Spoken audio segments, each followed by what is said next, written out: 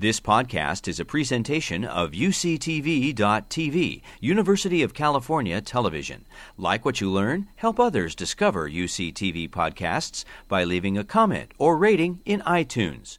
Okay, let's begin. So, I was thinking, looking at this, this is the first time I saw it on a big screen. Things you see, like the razor blades, scary stuff. Suketu Mehta's Maximum City, or say Danny Boyle's Slumdog Millionaire, they paint this image of Bombay as this vibrant metropolis, vital, full of life. Not that life is missing here. Of course, it's there, teeming life. But your tone is very, very different here, say from Slumdog. So the first question I wanted to ask you is, as a documentary filmmaker, you seem to have a rather striking approach to presenting facts or evidence. So here there's maps, there's tableaus, there's these identity cards, all kinds of agitprop, street theater stuff. So if you could speak a bit about your strategies and how you came up on them for this particular film.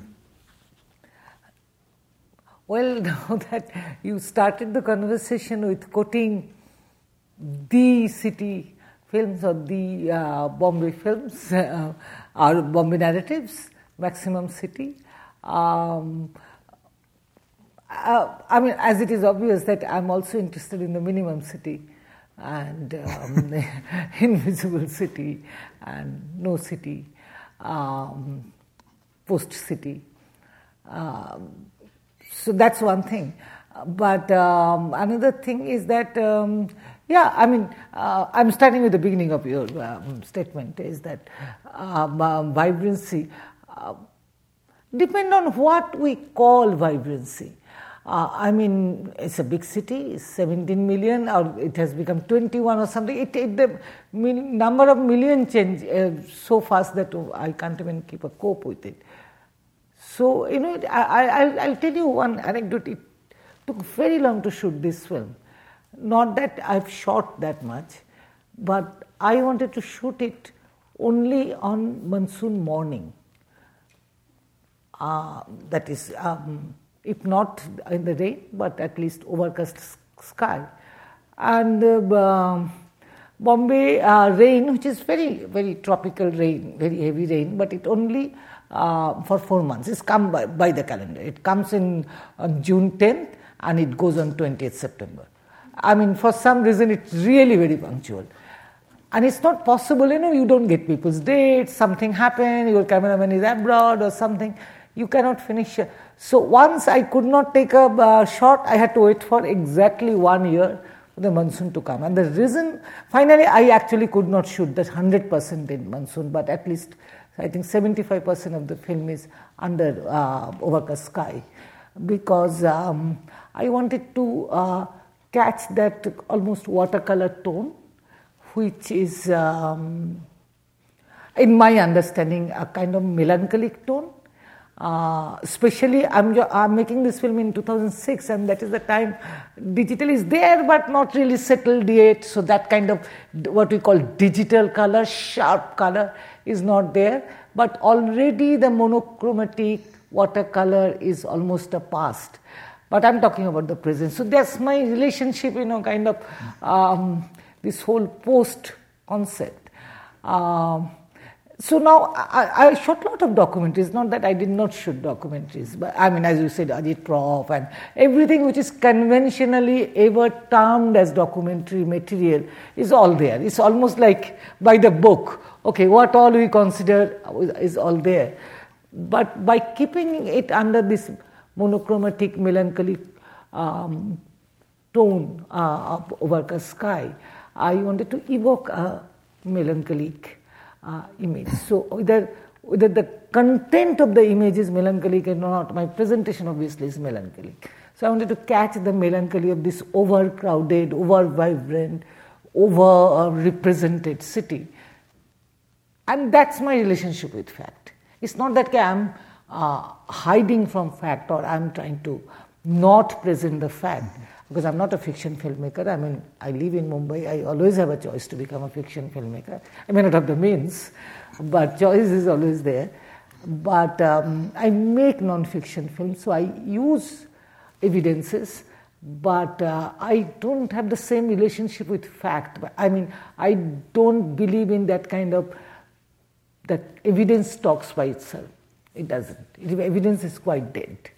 So it's all depends on our relationship that how we invoke the evidence. Here I invoke it under a kind of overcast sky. Yeah. So I guess part of the reason for that is that it's being made in the wake of a series of communal riots and pogroms. Most recently, before that, 2002 Godhra, which really shocked all of us. But going back to 1992-93, the Mumbai riots that lasted for about 10 days, right? The 10 days that shook the city. Your earliest films, I Live in Berhampara, from 1993, and then Memories of Fear, these are all deal with some traumatic moments whose long shadow continues to this day, and which bring back memories of earlier social explosions, of course, most importantly, the partition, 1946-47. So I wanted you to talk a little bit about the two figures that we see, Manto and Chugtai figures, who are, I guess, figures that bear witness to that social tensions, the ever-present energies also, the sedimented histories, even as they sort of roam around a little bit like flaneurs, but melancholy flaneurs maybe? Yeah. Actually, they need little introduction. I mean, I did not speak about them in the film because that was not relevant, but now that you sat through such a long film, I think I owe you this explanation. These are two most, in a way, romantic literary characters before our time. They were there during independence. I mean, they were already prolific writers. They were both members of Progressive Writers Association, which was a kind of cultural wing of the Communist Party. So they're very serious. They wrote many progressive stuff, but they also wrote for Bollywood. Sometimes good films, but sometimes crappy romantics also they wrote. Manto also wrote gossip column in film magazine. So they were also very urban people and with many facets. You know, they're not serious communist writers. They were and they were not. They were both had cases of blasphemy and what do you call it for sexual. What is the term, Vishnu? Obscenity. Yeah, obscenity cases against them, a whole lot of them. So these are the characters, and they're very prolific writers. They both wrote tons. But very interestingly, Manto, who wrote Always on Bombay, after the partition, as you know, hopefully, that India got divided into India and Pakistan. There was a partition which was very traumatic. I mean, because it has not dealt well with socially, culturally and politically, so the trauma hasn't, it is in fact, it erupts, it more often than not, it erupts again. Though the generation has gone who suffered partition, but the memory still haunts us, or the memory is invoked for political purposes. So that's also a reason. So everybody thought that time Pakistan declared itself as a religious country, as an Islamic country.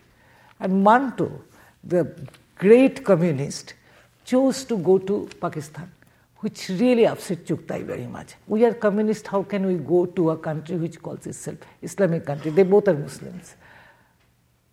And they both are Muslim, they both are born Muslim, they are both non-practicing, non-believer.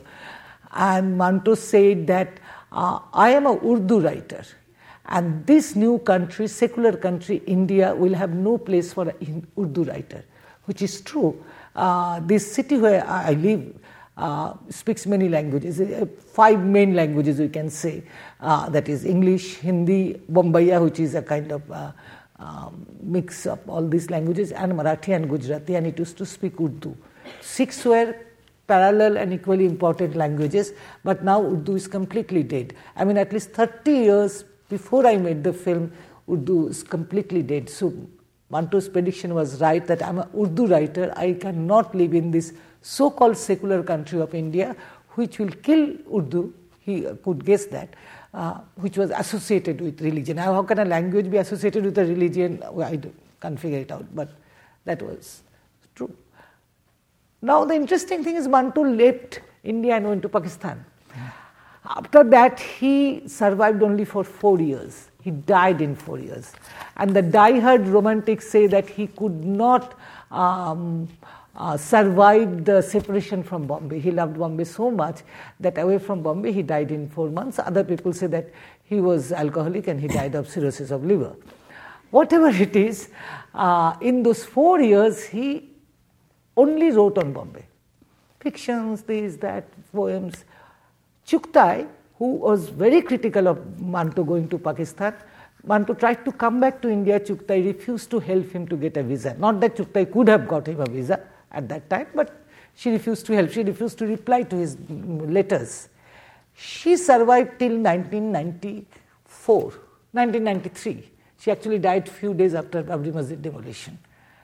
But interestingly, all these years, she never wrote on Bombay. So one thing always struck me, who actually left? Manto left but wrote only on this city. Chugtai, who was so territorial and so critical of, and took it as a betrayal that her friend left their beloved city, never wrote on it. She wrote on other things. So that question is there in my mind, and it is at the back of the film. It's not really there in the film.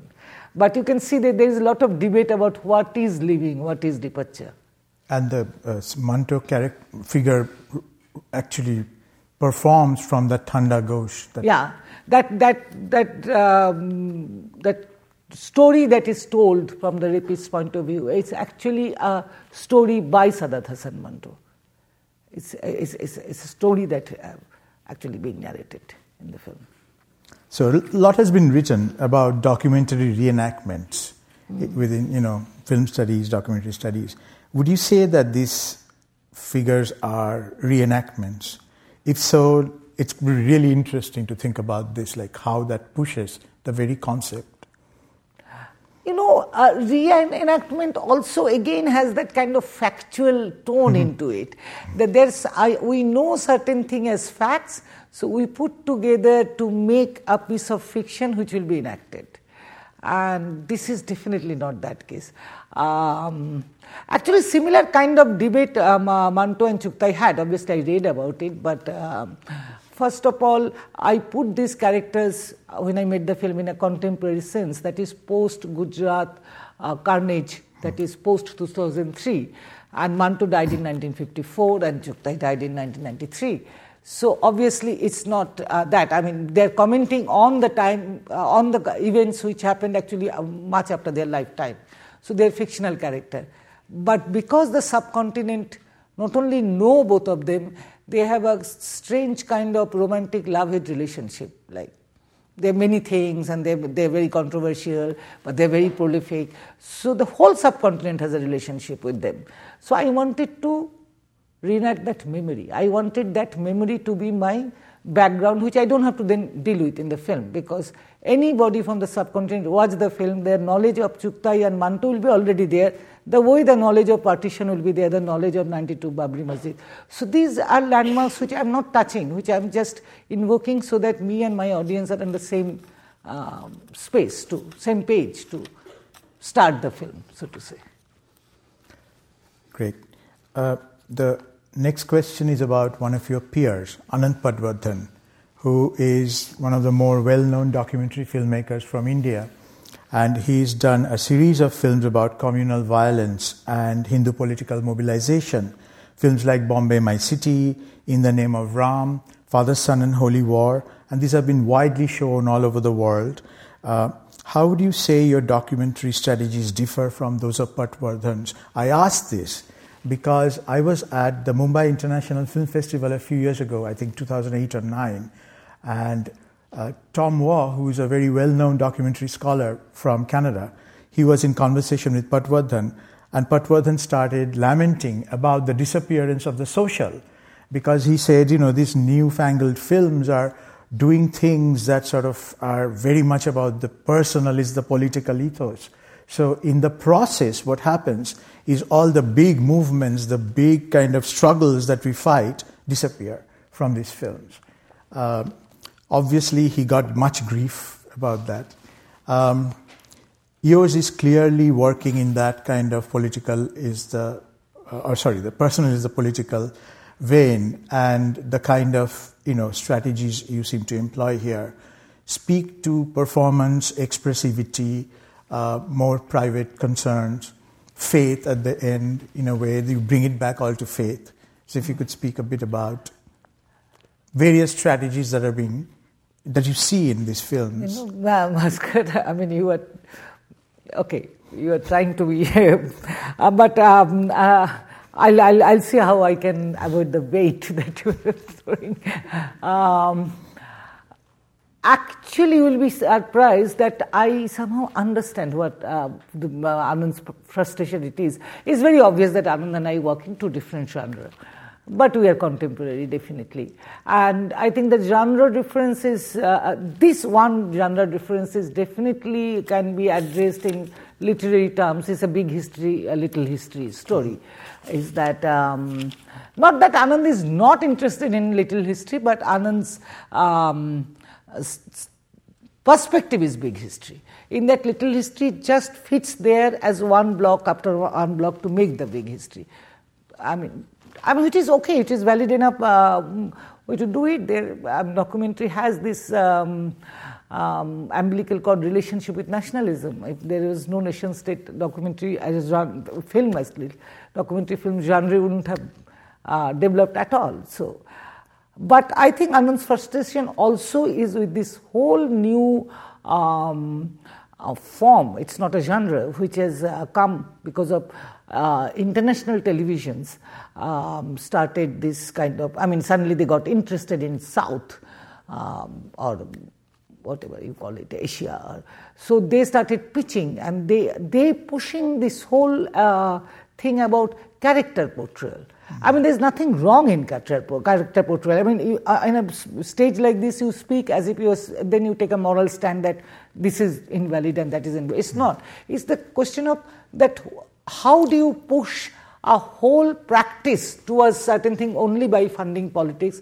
Because according to them, an European audience, especially non-English speaking audience, but they also mean America in that, because Americans don't like to hear accent, English in other accents, so that become another language, and they don't like subtitle, so it has to be dubbed, and for all this practical reason, it has to be a character portrayal, or at the most a community portrayal through more than one character. So there has been a push towards that. So I can understand Anand's frustration, but I don't appreciate his use of language that it is against personal is political or social is political or political is personal or whatever. I think that is narrowing the slogan and the practice both. But I also add one thing is that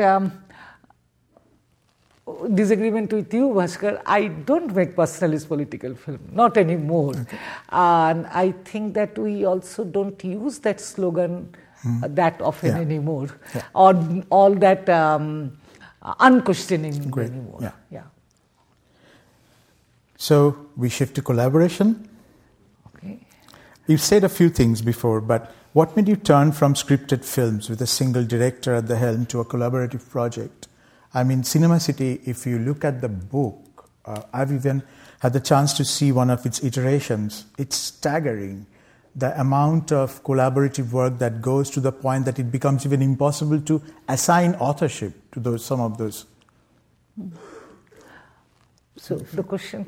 The collaboration, why did you turn to that? Okay, it's also, again, my post-obsession. It's the post-industrial pattern, is that nothing gets produced in one site by one author or one manufacturer, so to say. It is a series, and the one set of expertise or one set of skill produce a part of it.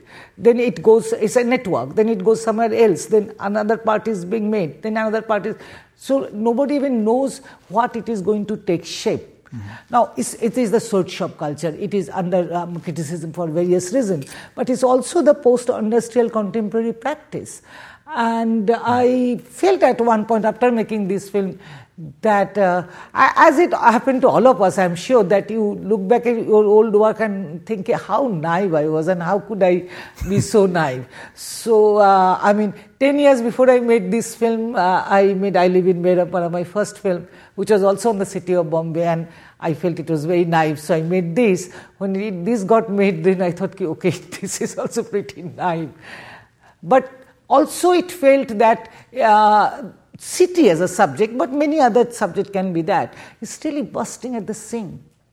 And one way to do it is that spread the authorship. It's not denying anybody the authorship. Collaboration or non-copyright does not mean that people will be, like many people panic that what will happen to my creativity, what will happen to my authorship. It is not denying the authorship. It is going beyond authorship. So actually everybody is credited. So like one work, I will just tell you that sweatshop that I showed you some images when I was talking about Cinema City, how it had happened is that we were working with an architecture college. Actually, I was teaching 3 consecutive semesters of 4th year, and so they were like my slave labor. Those students were there to work on Cinema City. But they said, but we don't know anything about cinema. So very basic thing, one day I took the directory, it's like a yellow page of the theatre film industry, where everybody's name and under one category or other, so that you know how many categories of labors are there. I took the directory to them, I showed them, just study this and see how many kinds of people come in to make film. They kept it and they worked on it, and after a week in the class they brought us their dissertation. They broke the directory, and in the map they spotted which kind of workers live in which part of the city. Those were not cell phone days, so people addresses used to be there. Now you cannot make out because everybody gives only their cell phone and nothing else. So suddenly there is a map with special positioning of a particular skill. But their engagement ends there, they cannot do more than that.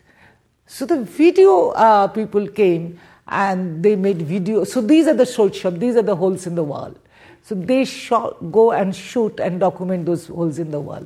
Then visual artists came in, and for them then those videos become the raw material. So one set of people is doing their end product, which is an artifact, but another set of people can come in and look at it as raw material and create another artifact by another set of intervention. Then another set of people come. That doesn't mean that we don't say who made the maps. But finally what we see is much more than the map or layered upon the map. So it's not to deny anybody the authorship, but collaboration means so that it becomes circular. It doesn't become a finished artifact at any point. Mm-hmm. Well, it sounds too romantic. No, I'm sorry. No. But yeah. Well, I mean, every iteration of Cinema City, when it was in Pune, then in Bombay, Delhi, Bangalore, it was different. Yeah. Every iteration was different. Yeah. You actually had different objects and things coming in. Yeah. You know, and that is what single screen narrative cannot do. So that was the dissatisfaction, that why not a film? After all, I'm a filmmaker, so couldn't I made a film on cinema industry in a city? I mean, possible, but couldn't have been this fun or couldn't have been that layered, you know? Yeah. Pleasure. I am just amazed by your continuing investment in it, because, you know, a lot of folks who talk about Bollywood, talk about surviving Bollywood, are having to move beyond Bollywood to make any semblance of meaning or sense.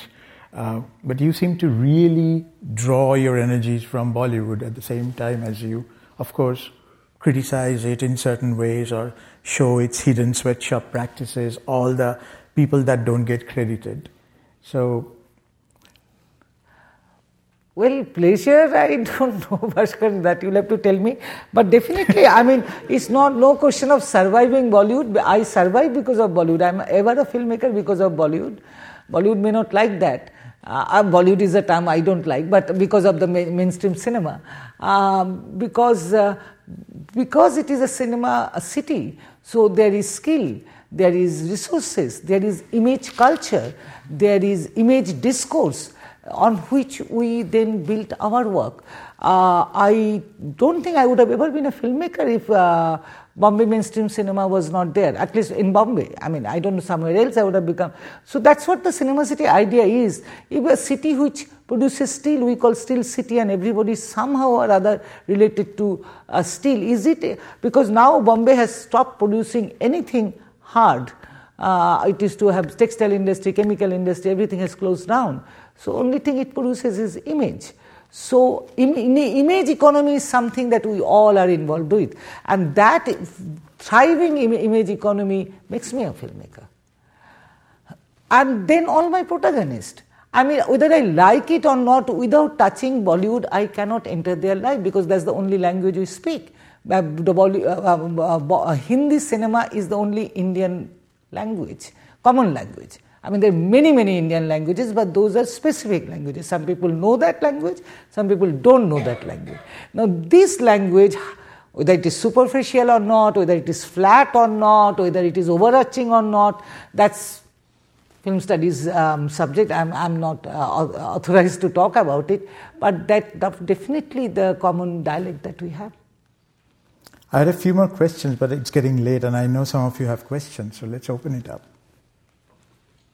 I wondered if you'd talk a little bit about the title of the film and its relationship to the structure of the film, because if it's, 7 cities and a metro, and the train figures very prominently throughout, but you also have it structured, but it's by goddesses. So I wanted you to just talk a little bit about the structure and your thinking about that. I'm just curious. Yeah.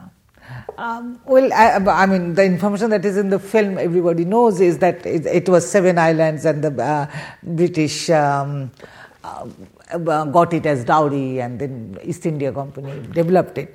But there is also this myth in the city that the 7 islands are named after 7 goddesses. Mumbai Devi, Amba Devi, this, that. And those goddesses, so the story that Chuktai once tell in the film, in the train, that she narrates a story that the 7 goddesses are guarding the city, and you won't be able to take things out of the city. That's also is actually migrant folk tale, is that you may come here, you may have a good time and you may not have a good time, but you cannot take your fortune out. And that has been said actually about all big metropolises, that is sucks you in. You cannot think that I will make a fortune and I'll go back. So these folk tales, in a way, Bombay has its own share, but it's more or less echoes the similar folk tales about all big cities. But here while doing the script, I don't know, you tell me whether it comes in the film or not. What was in my mind is that this whole relationship of a land mass that we think is a metropolis, land mass or people mass, and islands at fragmentation. And like melancholy, this fragmentation in the whole, fragmentation in the mass, or atomization in the mass. When people don't go to the market anymore, but they get fish supplied to their doorstep, this is a kind of island, and that's only again a metaphor for many, many other kind of islands. Riots, racial riots are part of, again, under such exercise. So does it come together, or does it actually get further and further fragmented? So yeah, island is also a kind of metaphor that works in my head while doing the script. And also this film is actually almost 100% scripted. In the sense, documentary section is documentary section, but it's almost scripted, almost I knew what will people say, and that is my relationship with the film. Say when this man says that I ran a bulldozer on my own house. Now, I knew that there will be people who are actually bulldozing on the their own community. So I asked my assistant that look for such a man who will come in this part of the film. So that was decided. Now I didn't expect him to say that on camera that actually I destroyed my own home. So that's extra, that's documentary pleasure. But otherwise the film is very scripted and very structured, and everybody, I knew where they will come. In that way it is fiction, I can say the style of making it was fiction. Another place, because you said about fragmentation, obviously you wanted to know, so I want to tell you about the fisher folks.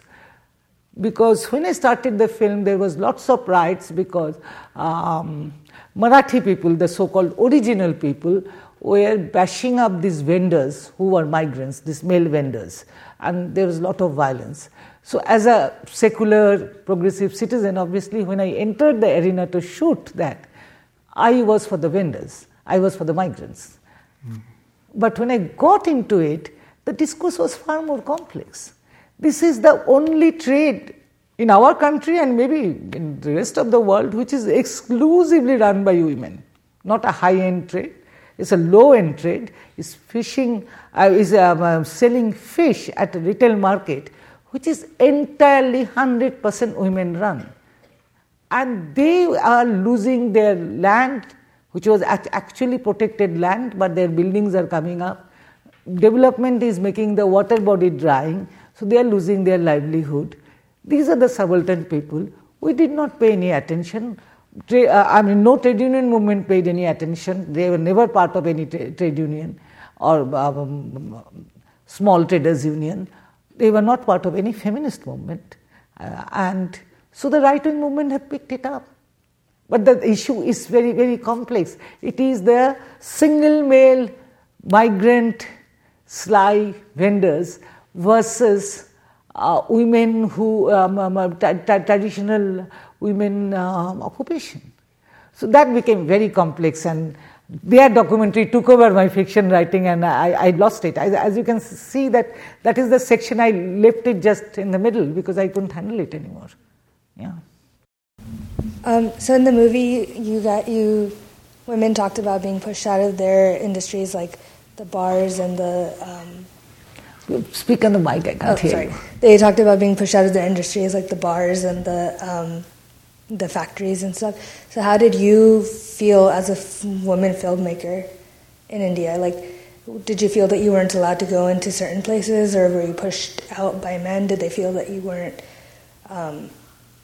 That you didn't have the authority to film them? Or like, did you even feel any opposition from the women or anything? There, while making this film. This film is nothing dangerous. I made many dangerous films also, which are called dangerous political film. Go into the politically difficult spaces and shoot.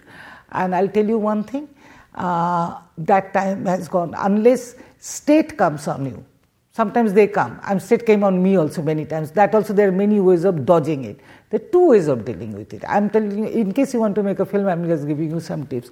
One, people are dying to talk. It's a talk show time. Everybody will put their life at stake to get a 2 minutes immortality on screen. Even if you piddly little film which may not be even shown ever on big screen, people don't understand all this, so they think a camera means 2 minutes immortality on Star TV. People are dying to speak. Any kind of coming out, any kind of dangerous political statement, anything. Many a times I have to tell people, don't say this. You will regret it. No, I'll regret it. I want to tell you. People are dying to talk. That is in fact dangerous, because what they talk, they perform what they have seen. So it is a performing of the self which is scripted somewhere else. So you go to a slum, people will think that you have come to talk about their water crisis, and they will start.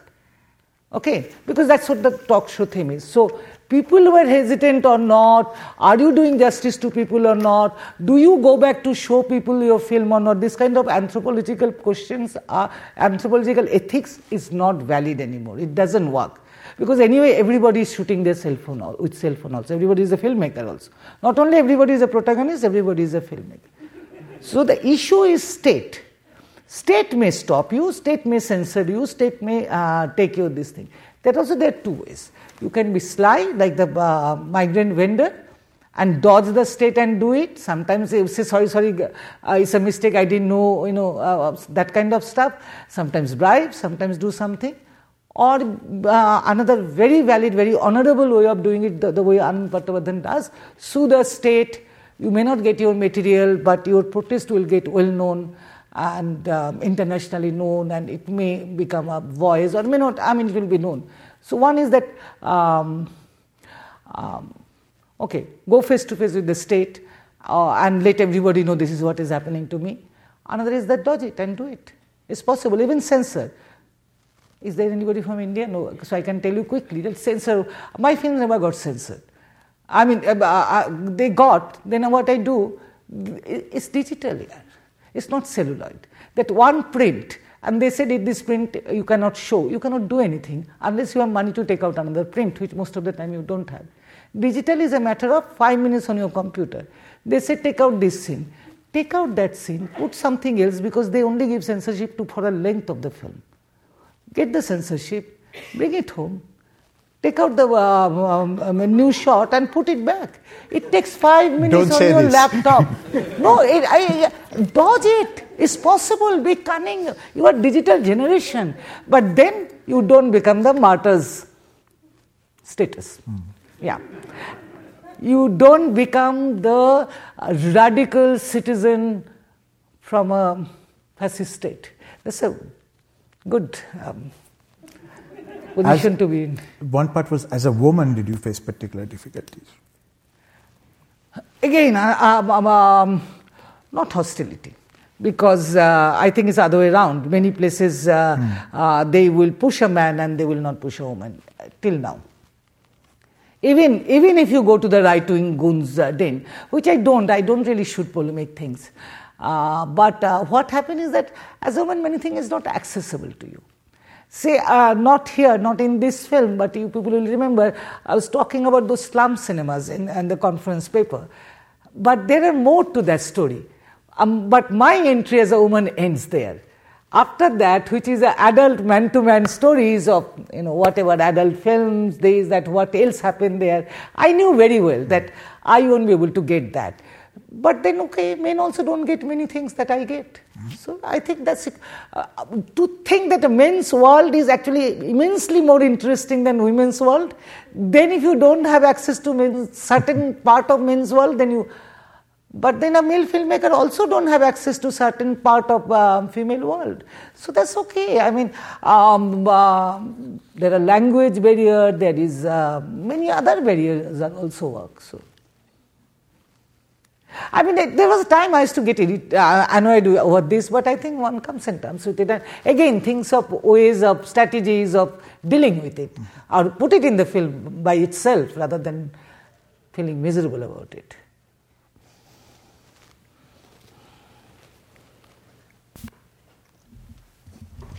I really enjoyed the film, and there's one thing that struck me that I wondered if you could comment on, having to do with the choice of depicting the cemeteries related to the different populations who live there, and the idea of claiming a stake in the different parts of the city. And to me, it seemed like a map in and of itself, and just wondered if you could comment on that. Yeah. Actually, did not bring it because, again, that would have been polemic in a different way. It's apparently like this, that during the Second World War, when some European Jew people fled there, they were refused space in the Jewish cemetery because they are not Jew enough. So there was a separate cemetery for European Jew and separate cemetery for Baghdadi Jew, which was a real aristocrat Jew, so to say. Then yet another for the Jews, European Jew sex worker. So there are so many categories. I did not dwell so much time on this, and I didn't want to get into now Second World War politics because that would have taken a lot of time. But there are many such things. Yeah. Would you say that you were also showing these as a way of referring back to the incredibly cosmopolitan nature of Bombay, the city, and the 90s orchestration of Marathi Manush, like indigenous people, indigenous city, that kind of idea. Two things, Bhaskar. One is that it was far more cosmopolitan than we say modern time is cosmopolitan, but it was, to begin with, it's a port city, so naturally it was cosmopolitan. And because there's so much controversy about who came first, so before that only lots of people said, we were the first, we were the first. So I said, let's not get into that date because nobody's arrival dates are really that documented that we can get into that controversy. But let's say who died when. If you died there, you must have lived there long enough, right? I mean more or less. And if you are given a little space in the city to die and to be buried, so you must have been some kind of valid citizen. And that is so much variety. But there is also that strange, it's not strangely, but this city is also the World War cities, to show that also. That. Anything else? One last question, maybe.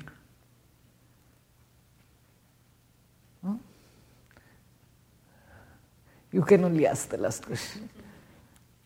Last question. I had three, so No. I wanted to ask you about complicity and resistance, blueprint and the messiness of social practices, and originality and copy culture. You kind of have dealt with originality and copy culture a little bit, so maybe choose one. Complicity and resistance. Okay, actually, complicity is resistance is almost what this girl asked. I mean, her the answer I've given to. There is complicity, and but I also want to give another example. Is that complicity and resistance are actually, I would say, two lenses to look at transgression. Any transgression, you look at it as complicity or resistance, and I will say that. It depends on how precarious a resistance is, it becomes complicit. Okay, within this project, but otherwise you know what I mean. But there are many other examples from life, but since we are talking about this film and Cinema City project, I'll give you an example about this, again, those slum cinemas. Now, that day, Dr. Swati Chattopadhyay said that these are all subculture and these are vibrant places, and why are you talking about that cinema is dead? Now, the thing is that actually I am not interested in that. I am interested in the precarity of it. Now, see, they are unauthorized. Unauthorized is not complicity. Okay, unauthorized doesn't make you criminal. Unauthorized is just that you are not good enough. You are not mean. You are not... But you are there, it's okay. I mean, you are a nuisance, but you are okay. And they see films in unauthorized places which somebody breaks, but it can be made in 10 minutes because it's only 2 bamboos and 1 cloth and 1 television, it starts again. But little shift in political climate, not even in India, some bombing in Paris or in somewhere else or in New York. And suddenly these unauthorized places will first become illegal, then of criminality, and then they will be criminal. Now, only if their right to entertainment is legalized and made into mainstream, then this doesn't happen. The only thing is that the only way they can watch films today collectively, because they don't have a private space, is an unauthorized place. An unauthorized place is always precarious. So we can romanticize as long as it is unauthorized as subculture, but then little shift it becomes first illegal and then criminal. And then it becomes complicit. So it's an external shift. Actually it's a translation. Actually it's a non-mainstream. I mean, so. Okay, thank you. Thank you so much. You've been listening to a podcast by University of California Television. For more information about this program or UCTV, visit us online at uctv.tv.